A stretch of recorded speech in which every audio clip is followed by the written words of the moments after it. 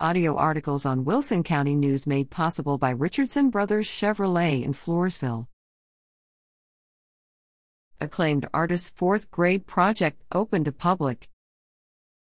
The fourth grade project, an exhibition featuring photographs of and insights from school-age children from around the globe, is now open to the public at the Bullock, Texas State History Museum in Austin.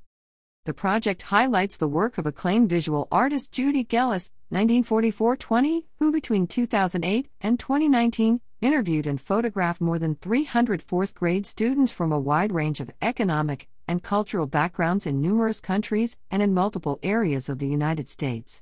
Their voices capture poignant experiences and insights that speak to both the commonalities and distinctions in growing up in different families and communities. The exhibit is on view through December 11th. The Bullock Museum is located at 1800 Congress Avenue in Austin. TheStoryOffTexas.com